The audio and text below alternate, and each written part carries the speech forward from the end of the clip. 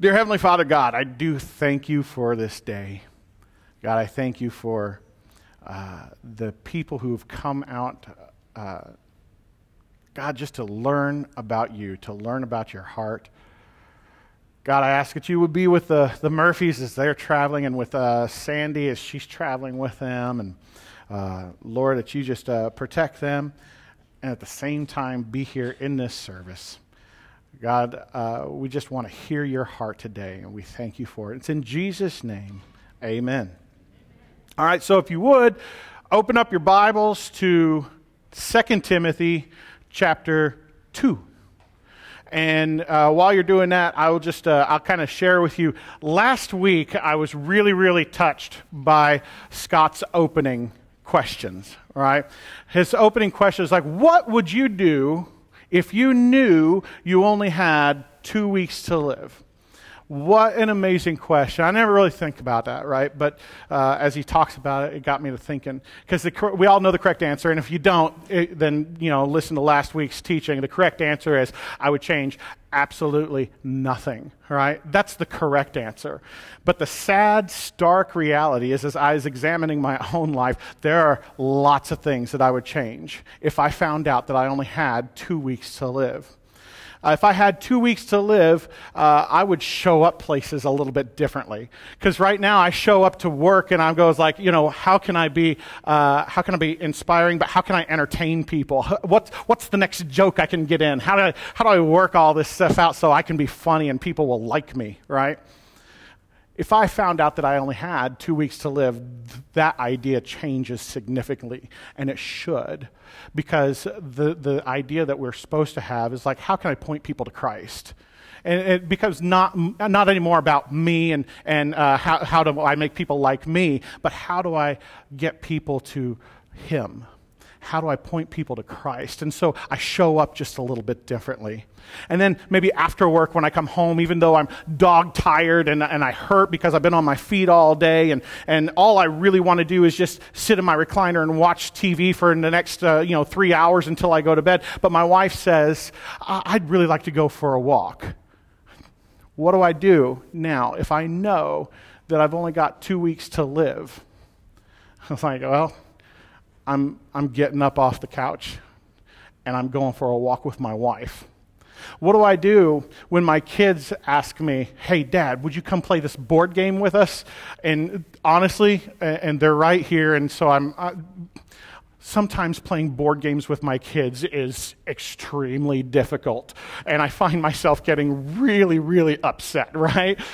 But if it's something that they want to do, and I know that I've only got 2 weeks to live, my answer changes.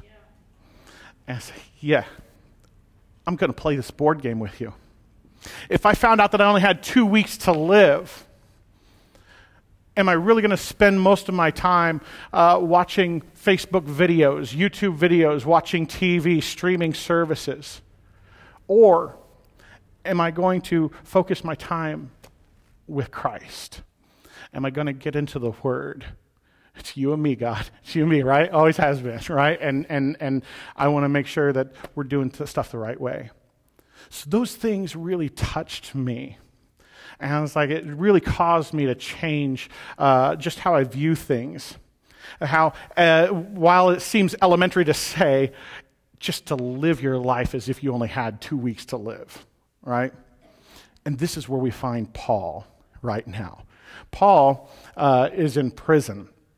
And this the book of 2 Timothy is the last known epistle that he has written, and we're pretty sure that he might know that he's facing death right at this moment, and yet he still finds time to write this epistle.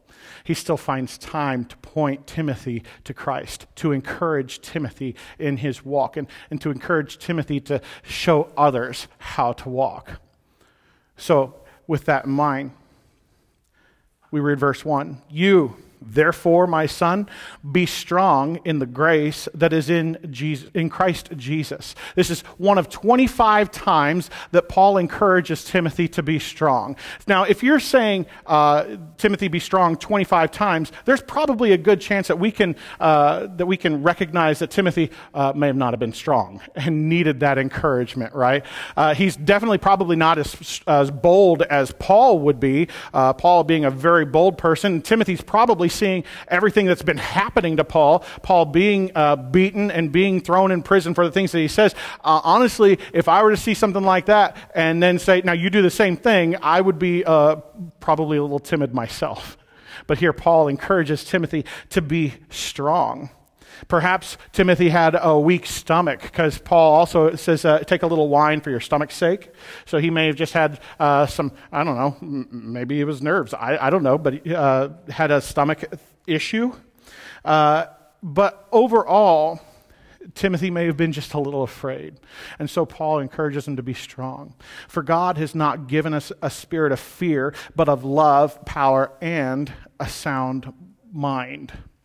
And so when we hear that Paul is encouraging Timothy to be strong and to be bold, it also encourages somebody like me, somebody who doesn't get to do this all the time. And so, like when it's like, oh, Scott's going to be gone now, I got to prepare something, and I don't know. Am I going to say something? Am I going to look like an idiot? What's going to happen?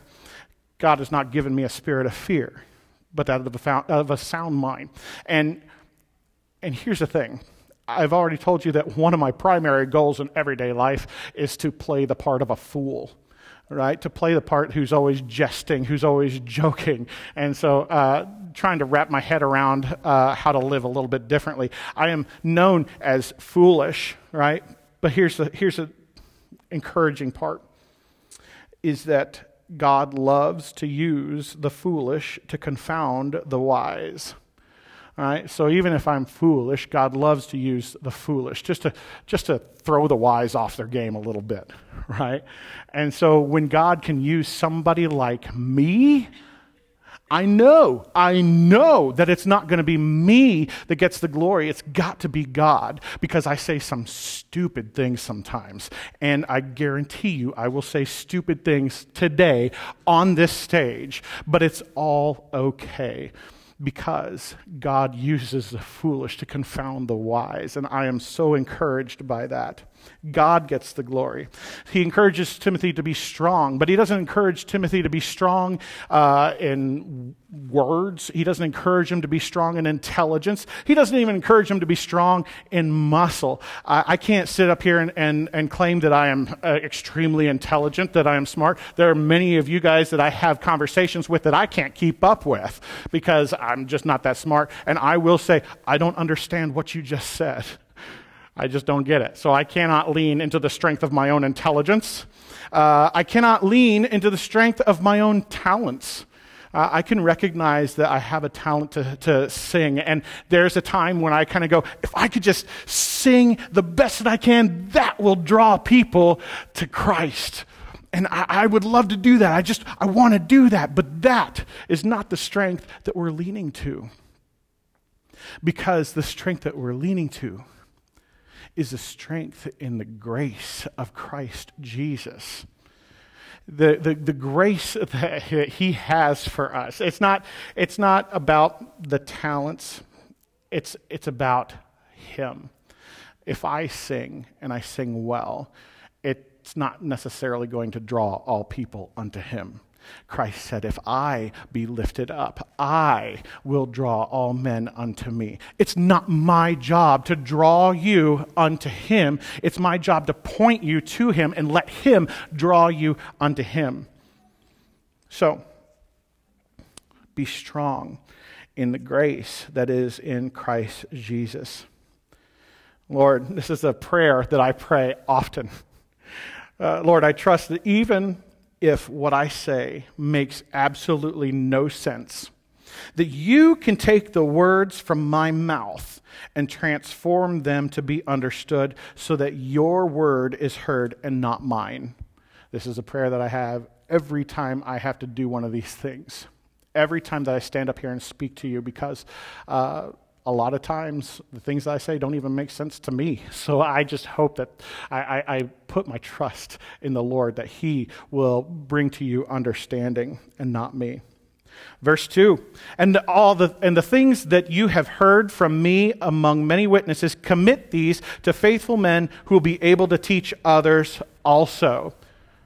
Timothy, take what I say and teach it to other people. Now, this is a little bit of a conundrum in our society, because in school we learn that if you copy off your neighbor, that's a bad thing, right? If you work for the newspaper and you write articles, or if you're an author and you write books and you write the same thing that somebody else has already written, it's called plagiarism, and it is a criminal offense that is punishable, right? But in the ministry, it's not only thought of as well, but it's encouraged, right?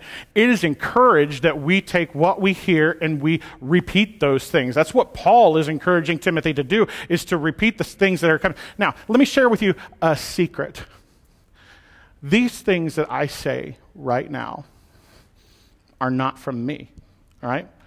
These things, I've taken a week or two to study other pastors, to study even Scott. So to say that the very thing that I am saying at this moment comes from a man whose name is John Corson, who is a pastor out west. The fact that we can repeat things that other people say, that's not even an original statement. That's a statement from John Corson and our very own Scott Murphy. If you ask Scott Murphy, like how he comes up with his teachings, he'll probably tell you, you know what, Damian Kyle, that's where I get my stuff, is Damian Kyle. I tend to say a lot of the Damian Kyle stuff. He's a huge fan of Damian Kyle. Yeah, and it's okay. It's okay that we don't have to hear the insights of a Drew, because the insights of a Drew don't really mean much. But if I can give you the insights of a Paul, then we're talking about something. Because Paul was inspired by the Holy Spirit.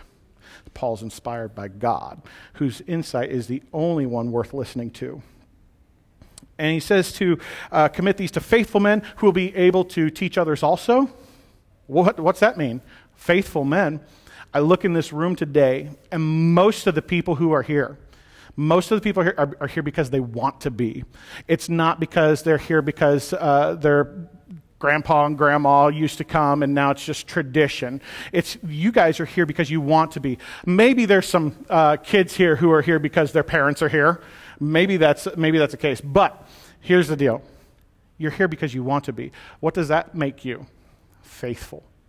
And my job, Scott's job, Larry's job, is to equip you to go out into your own little circle of influences, because you guys can reach different people that Scott can. You guys reach different people than I can. And you just take the words that we give you and say, hey, take them out. That's what we're here for, is to equip you to do those things. So, you, therefore, verse 3, must endure hardship as a good soldier of Jesus Christ. No one engaged in warfare entangles himself with the affairs of this life, that he may please him who enlisted him as a soldier. Interesting thing, people who join the military must leave the life that they once knew. Anybody here join the military? A few of us. These guys are probably going to approach me and tell me that I'm wrong if I'm wrong, right? But when you join the military, you don't really take the things that you want with you, right? Nobody's taking their motorcycle with them to the army. Nobody's taking now I don't know if you could take video games or Xboxes. Those things you don't take with you. You leave the things behind, and the army or the military equips you with the things that you're going to need for your duration there, right? And it's the same way in a Christian walk. We leave behind the things that maybe we are used to, maybe we're comfortable with. We leave those things behind and allow God to equip us with the things that we need to be good soldiers of the army of God. All right? So we leave them. People who join the military have an understanding of authority, right? There's an authority structure set in place. There's an authority structure set in our very homes. There's an authority structure set in place in this local church. And there's an authority structure even if you go to like the big broad Calvary Chapel, there is a little bit of an authority structure. Because I don't know authority structure in the military very well, I did two things. I looked on the internet because I know that I can trust everything I read on the internet. And then I also spoke to Mike Turner, who is one of those people who I said is super intelligent, and sometimes I have a hard time keeping up with because I'm just not as smart as he is. But I looked at this list of just people in the Navy and the ranks that there are, and there are way more than what I thought there was. I thought there was like 5, right? It turns out that there's like literal pages of ranks, and so like it just showed me even more that everybody falls under authority to somebody. Just to give you just a few, because I don't have time to read this entire list. If you come in the Navy, you're coming in as most likely a seaman recruit. They're under authority to the seaman apprentice, under authority to the seaman, under authority to the petty officer, 3rd class, 2nd class, 1st class, and this whole thing goes all the way, chief warrant officer, lieutenant, captain, all the way to something called the fleet admiral, right? So I call on Mike, and I say, Mike, who does the fleet admiral answer to? And his response blew me away. He says, there's not really a such thing as a fleet admiral anymore. I was like, what? How does that even happen? And then he gave me this long story about, it wasn't that long, we were on the phone, but he gave me this story about Eisenhower and, whatever. I don't really know. But here's the point. The point is, even a fleet admiral has to answer to somebody. And in our country, generally it's the president is like the top authority figure, right? But even the president has to answer to somebody, right? The president, if we're really to think about this, honestly, God is the ultimate authority, And so as a person who joins into the army of God, we have to understand that there is an authority structure in place, and it's for good reason. And of course, he says that he may please him who enlisted him as a soldier. Essentially, we just want to please the commander. Really, when we walk our Christian life, we want to please the commander. Verse 5, also, if anyone competes in athletics, he is not crowned unless he competes according to the rules. Does anybody here play sports? Nobody here plays any kind of sport? That's incredible. I bet we have. We just don't realize it. What might be one sport that all of us have had our hand into? Bowling. How many here has bowled before? Okay. Almost everybody has bowled before. What is the point of bowling?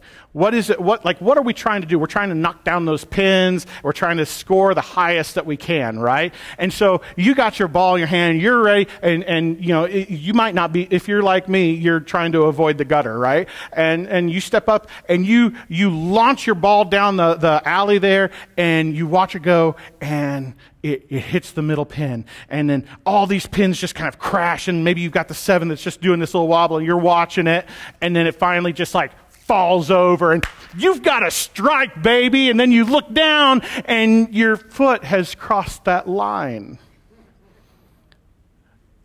Does anybody know what that means? When your foot crosses the line? Scratch. It's a foul. Guess what? That strike means absolutely nothing. It doesn't mean anything. You've lost those points now. You don't get them back. You've fouled out. You don't have those things. So you got to compete according to the rules in order to get those points. In the same way, we don't win people to Christ by deception, by trickery. We don't win people to Christ by like gimmicks and stuff. We don't even win people to Christ. We point people to Christ and let Him gain those points. So act like an athlete. Go by the rules, right? And then verse 6, a hardworking farmer must be the first to partake of the crops. Sometimes Christian life, and Paul's experiencing this, is a hard work. Paul's experiencing hard work right now. Christian life isn't always pie in the sky until you die. Like farming, sometimes even getting into the Word can be challenging. Again, if we're tired, sometimes just reading the Word is just, I don't understand what it is I'm reading, and man, I'm barely open my eyes right now. It's hard work, right? But if you have the discipline of a farmer who gets up super early in the morning to plow his field or to do whatever farmers do early in the morning and then work super late, they're super disciplined, right? And then they're also patient, because you can plant the seeds, but you're not going to plant the seeds and then turn around and pick up the fruit that you just planted, right? You're not going to turn around and pick up the corn that you just planted. You got to be patient, and you got to let the sun work, and you got to let the water work. You got to give it its time. But all the time, you're still being disciplined to get up and work the field and do it, even though you don't see it right away. It's coming, and you know it's coming. And then there's that day that the fruit is there and it's ready for harvest. Now, how many people here have a garden, right? I know that there's some people, the Stapletons, sometimes they'll bring in the season, they'll bring in cucumbers and they'll bring in peppers, and we have all these things in the back. I'll bet that when they picked those things, that they didn't not take any for themselves. Right, I'll bet there's I need a cucumber, right, and we'll put these back here because we just have an abundance of cucumbers, right? The same with the Word. We cannot give people spiritual food until we have partaken of it ourselves. When we have taken in the Word, when we have chewed on the Word, when we have swallowed the Word and we can understand it, then we can also give the Word to somebody else. That is spiritual food. So be like a farmer, be disciplined, and remember to take the first fruits.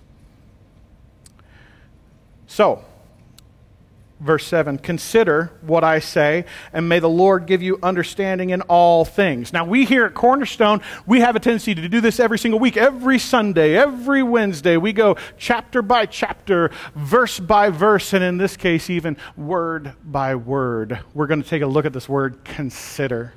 To consider means to dwell upon, means to meditate on, means to just chew on the Bible, right? In this context, we're just considering every single word that we read. To consider what is said is to slow down. It is to examine the Scriptures and to gain a better understanding. We look at Psalm 1 verse 2, but his delight is in the law of the Lord, and in his law he meditates day and night. He shall be like a tree planted by the rivers of water that brings forth its fruit in its season, whose leaf also shall not wither, and whatever he does shall prosper. We consider these words. We delight in these words, and whatever we do shall prosper. The Bible is a path to intimacy with God. If you're finding yourself not feeling as intimate with the Lord as you think you should be, then consider the Bible. Get into His Word and meditate it. Don't just make it be a thing you check mark off. I've read my chapter. We've got these things in the back that are read the Bible in a year, and they have boxes you could check off, and it's very easy just to go, this is what it says to read today. I'm reading today. Check mark and let's go. But we're called to consider. And even though we have these things, reading the Bible in the year, and Scott is a big advocate to read the Bible in the year, it's better if we take a little bit longer if we're considering the things that we're reading. I encourage people to read the Bible every day. I would encourage myself to do the same, but not just to read it as something to check mark, but consider what it is that we're reading. And in that way, we can let the Lord give us a better understanding in all things. Verse 8, remember that Jesus Christ, the seed of David, was raised from the dead according to my gospel. Now, at this time, Paul is facing his death. But rather than saying, Timothy, remember all those things that I've done. Remember the situation that I'm in right now. Remember the struggle that I had. Paul doesn't say any of those things. Paul says, remember that Jesus Christ, the seed of David, was raised from the dead according to my gospel. Even facing death, Paul is still preaching the gospel. And that is something we should do. There's kind of a saying that people use and misuse a lot. And you know what? I'm going to use myself just as a little bit of an example. I've got something called Factor V Leidens. And what that is just it's a blood clotting disorder, right? My blood clot's a little bit easier. We have to kind of watch things. And in 2016, it kind of reared its head, and I found myself in the hospital a couple of different times. And I could take what my condition is. I said, well, you know what? That's my cross to bear. That's what I have to do. This is my cross to bear. People use that term a lot. My wife left me, and I've got these kids that I'm taking care of. But it's okay. That's my cross to bear. Man, work's been really difficult, but this is where God's got me. So I guess this is just my cross to bear. This is going to sound a little harsh.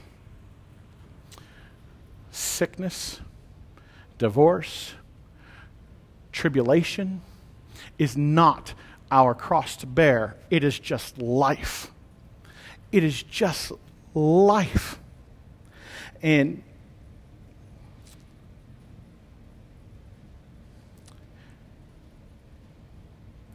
I lost my place. I've got this here.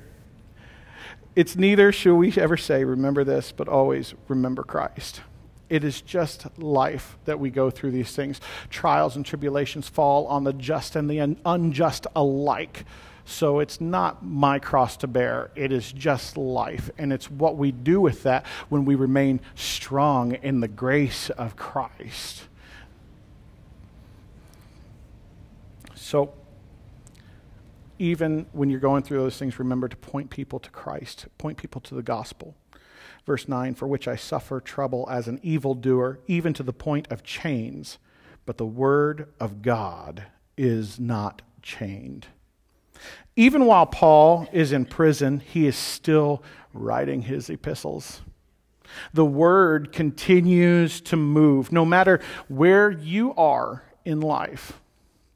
No matter if things are difficult. The word continues to move. The word continues to go forth. And when you remember Jesus, and when you act like a soldier falling under the authority of your commander, when you act like a farmer who is diligent to do the work and patient to do the work, who continually sows the seeds and remains strong in the grace, the word will abound.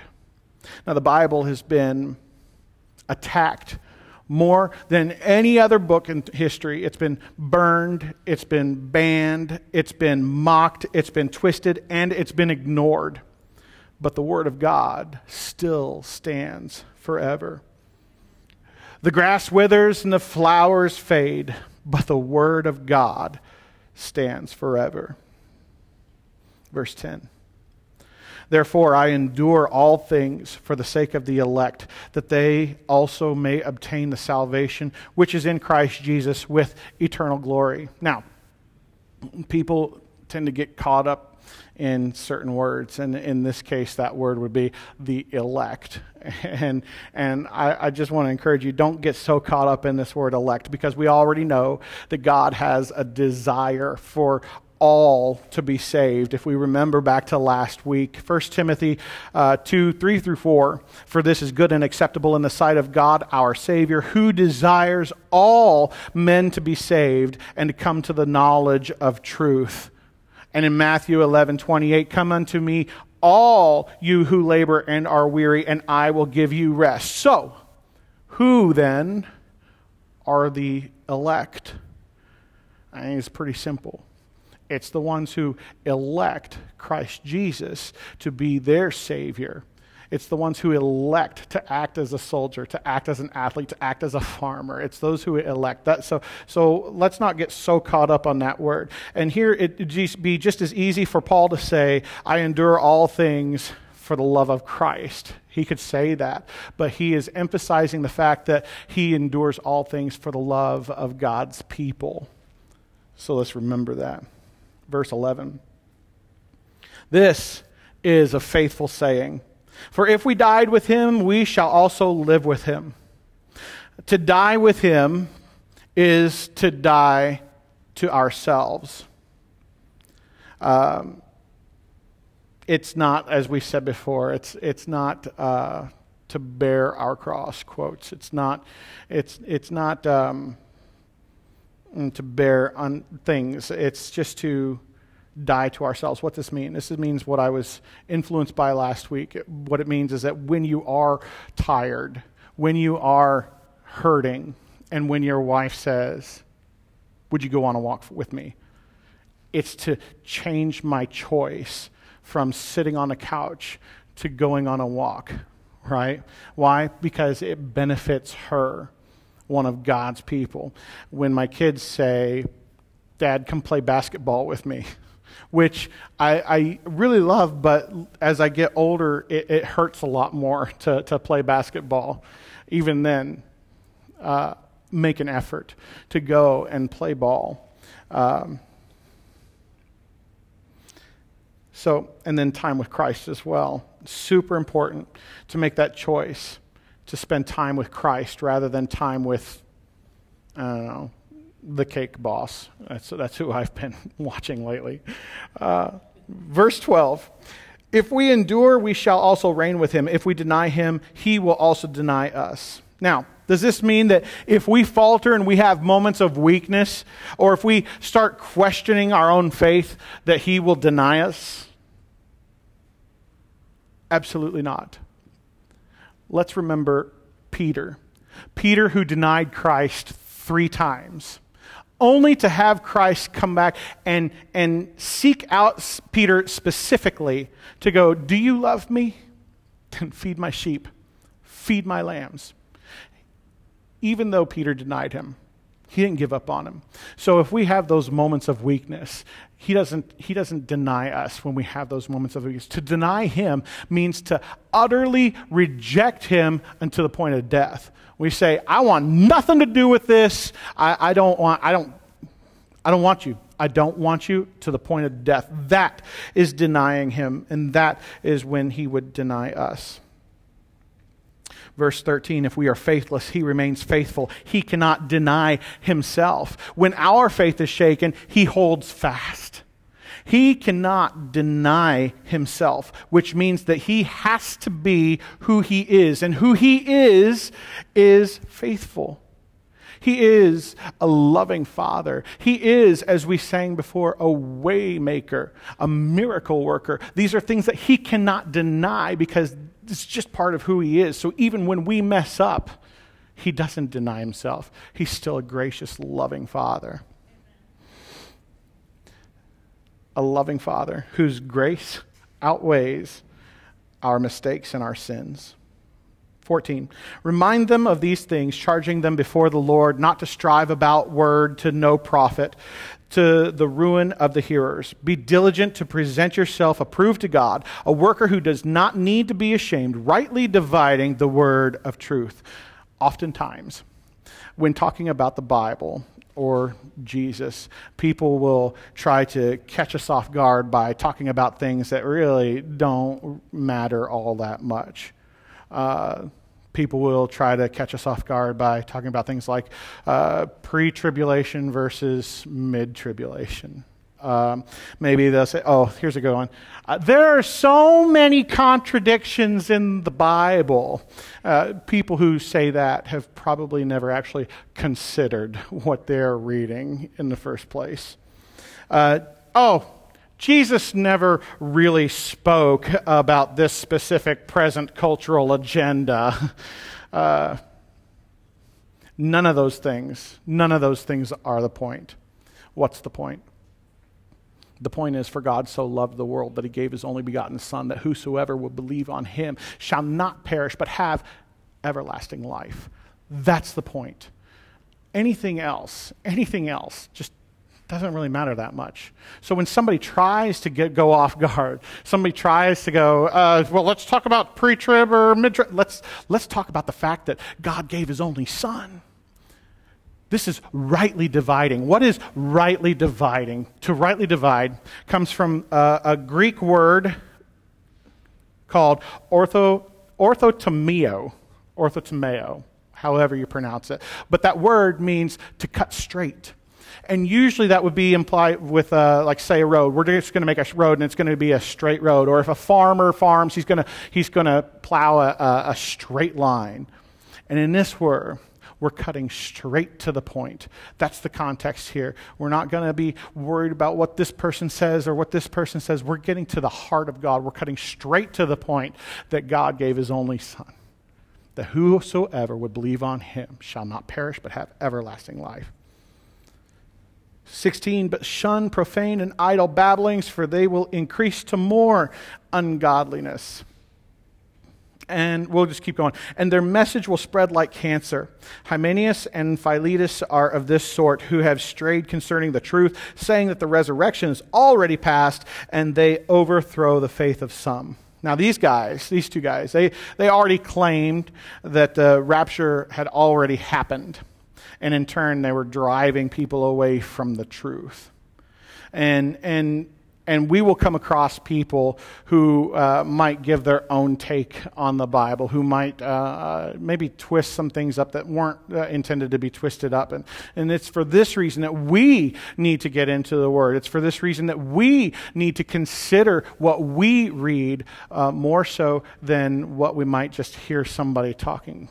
Because what somebody says may not be the heart of God. And I would challenge you to even hold Scott accountable, hold me accountable to the things that we say.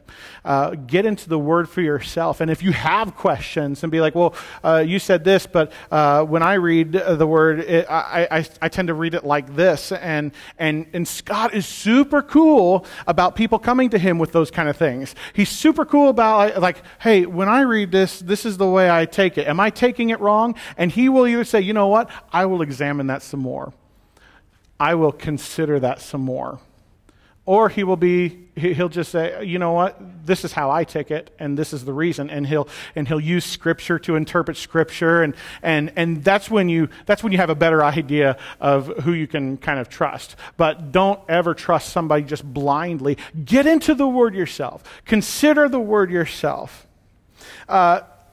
We have these times when we get together after worship. We have times when we get together, and Scott encourages us to find somebody we can pray for because idle babblings lead to ungodliness. Now, I know that it's really, really tempting to, when we meet together, to talk about last night's football game, to talk about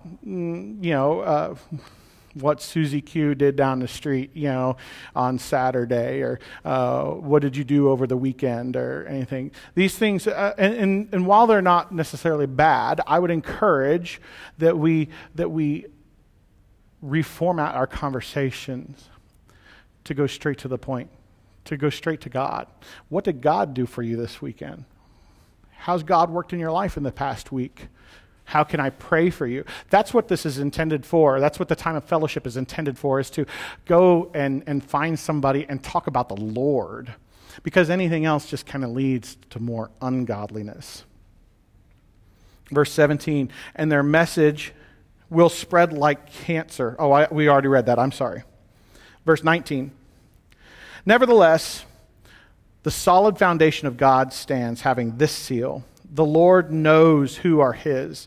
And let everyone who names the name of Christ depart from iniquity. Here he's quoting Numbers 16. And he says to run away from those like Hymenaeus and Philetus and anyone else who causes divisions. If you feel If you talk to somebody, even in this church, and it doesn't happen in this church often, it has. I'll say this, it has. We have had people who maybe go, hey, are you sure that what Scott's saying is real deal? Because this is the way I do it, right? It's kind of done off to the side. It's kind of done. We've had those in the past. We don't have that right now, right? We don't. Yeah, whatever. We don't have to worry about that right now. But if you feel like that there's somebody who's just trying to cause division in the church, it is best to run away from those people. It is best to avoid those people. All right, because we don't need to cause division. Our country is divided enough as it is. Our church is divided enough. Our Big C church is divided enough as it is. So we need to practice that unity. So if we recognize somebody's trying to cause division, our job is to run away and avoid those things, and God will take care of them. God will take care of them. Verse 20. But in a great house, there are not only vessels of gold and silver, but also of wood and clay, some for honor and some for dishonor. Therefore, if anyone cleanses himself from the latter, he will be a vessel for honor, sanctified and useful for the master, prepared for every good work. Yes, on the earth and even in church, there are those who honor God, those who God uses. And then there are those that are not as honoring to God. You know, my mother-in-law has this huge hutch in her dining room. It's bigger than this, I'd say, and it's got glass windows, and inside of it you can see all these like dinnerware and glasses and bowls, and these are really nice things. Matter of fact, she has things that I didn't even know were a part of like dinner setup. She has these things. They're like. They're called chargers, right? And basically, if you don't know what a charger is, because I didn't know what a charger was, a charger is basically a plate for your plate. And I don't understand the reason for that. I don't get it, but it looks pretty. You know, it's just, set a plate on this like gold bigger plate. It looks fine. She also has like gold-plated silverware, and she's all these things. It's really nice. And when company comes over, she can get into it and put that out and make her table look really nice, and everybody can come in and go, "Oh, this is a beautiful setup." And then even when it's not, it's still in this hutch, and she can still show it off, and it still looks really great. Do you know what my mother-in-law does not have? She does not have a decorative toilet in her living room. Why? Because the things in her china hutch are honorable. They're good. A toilet is not necessarily honorable. She hides that away, like in a back room, right? And if you're lucky enough to have a bathroom that also has a wall that covers that up too, I don't know if you said it's like a own little room for the toilet within the bathroom. That's how dishonorable those things are, right? They're dirty, and it's almost embarrassing to look at. Like somebody's house, it's embarrassing. But an interesting thing is happening lately. And I don't know if you guys have caught this. And we are in rural America. And I'm sure if you go further south into the Alabama area, you'd probably maybe see this a little bit more. This is an interesting thing. People are putting their toilets in their front yard and using them as planters. So now there's a bunch of daffodils growing out of the bowl of a toilet. I don't understand it. I don't get it. But these toilets have been cleaned, right? They're not going to put. Hope they're not putting dirty toilets out in their front yard, and they're cleaned. And it's like, look at this. It's a pretty neat thing, I guess. I don't get it, but it's happening. And look around. Sometimes you'll find them. So if this is so stupid. If anyone cleanses himself from the latter, the dishonorable, he will be a vessel for honor, sanctified and useful for the master, prepared for every good work. Verse 22. Flee also youthful lusts, but pursue righteousness, faith, love, peace with those who call on the Lord out of a pure heart. Flee youthful lusts. What does this mean? Does this mean that only people who are under the age of 25 should flee lusts? So there's a lot of people here who are under the age of 25. We can flee those youthful lusts, right? But here's the deal. It doesn't mean just the people under 25. It doesn't mean young people only, because everybody is subject to temptation of youthful lusts. So people in their 50s, people in their 70s, people in their 103s have a temptation to these youthful lusts, and we are to flee them. And we see this just as we did last week, this vocabulary of to pursue the righteousness. We are no longer chasing these things, but we're pursuing these things. We're running after these things to run from the youthful lust and chase the latter. I think Paul was kind of like, in his day, a big fan of athletics. I think that's why he says he's comparing people to athletes. That's why he's using the term run a lot, because that's what we're to do, to pursue those things. But he doesn't just say just to pursue them. He says to pursue them with those who call on the Lord out of a pure heart. This tells me that we were not meant to do this alone. The importance of church is... Well, let me put it like this. So I told you that I called Mike Turner. And Mike Turner had some incredible insights when I was asking him about what it means to join the military. And if you're in the military, do you choose to please your commander? And when I asked him that, he said, well, that's a little bit of a stretch. Because when you're in the battlefield, you're not thinking about your commander at that moment in time. You're not even really thinking about your family at that moment in time. When you're in the battlefield, your main concern is that person to your left, that person to your right, and protecting those people right then, right there. And this is the importance of church, friends, is that we can get together with the people on our left and our right. What can I pray for you about? How can I intercede for you? How can we work together to move forward the gospel, right? Church is important because of our brothers and sisters. We are encouraged to get together, to teach one another, to equip one another, to intercede for one another. When things are down, you're there to help the guy beside you. And there are people in this church who have been down, and other people in this church who have come alongside them just to pick them up. I am one of those who have been down and people have had to pick up before. This church does an amazing job with that. An amazing job with that. So much so that oftentimes Scott doesn't even realize that there's a problem in the church because it's already been dealt with. So I just encourage you to keep on doing that. Keep coming alongside your brother. And finally, verse 23. But avoid foolish and ignorant disputes, knowing that they generate strife. And a servant of the Lord must not quarrel, but be gentle to all, able to teach, patient in humility, correcting those who are in opposition. If God perhaps will grant them repentance so that they may know the truth and that they may come to their senses and escape the snare of the devil, having been taken captive by him to do his will. You know, God would like for us to do his will, but Satan would also like us to do his will. And it's kind of easy to fall into this camp if you're not paying attention. It's easy to start doing the things that Satan wants you to do. It's easy to start, because it starts out pretty simple. It's easy to start with idle babblings, maybe some gossip, maybe some, just, loose lip talk. Maybe it's laziness.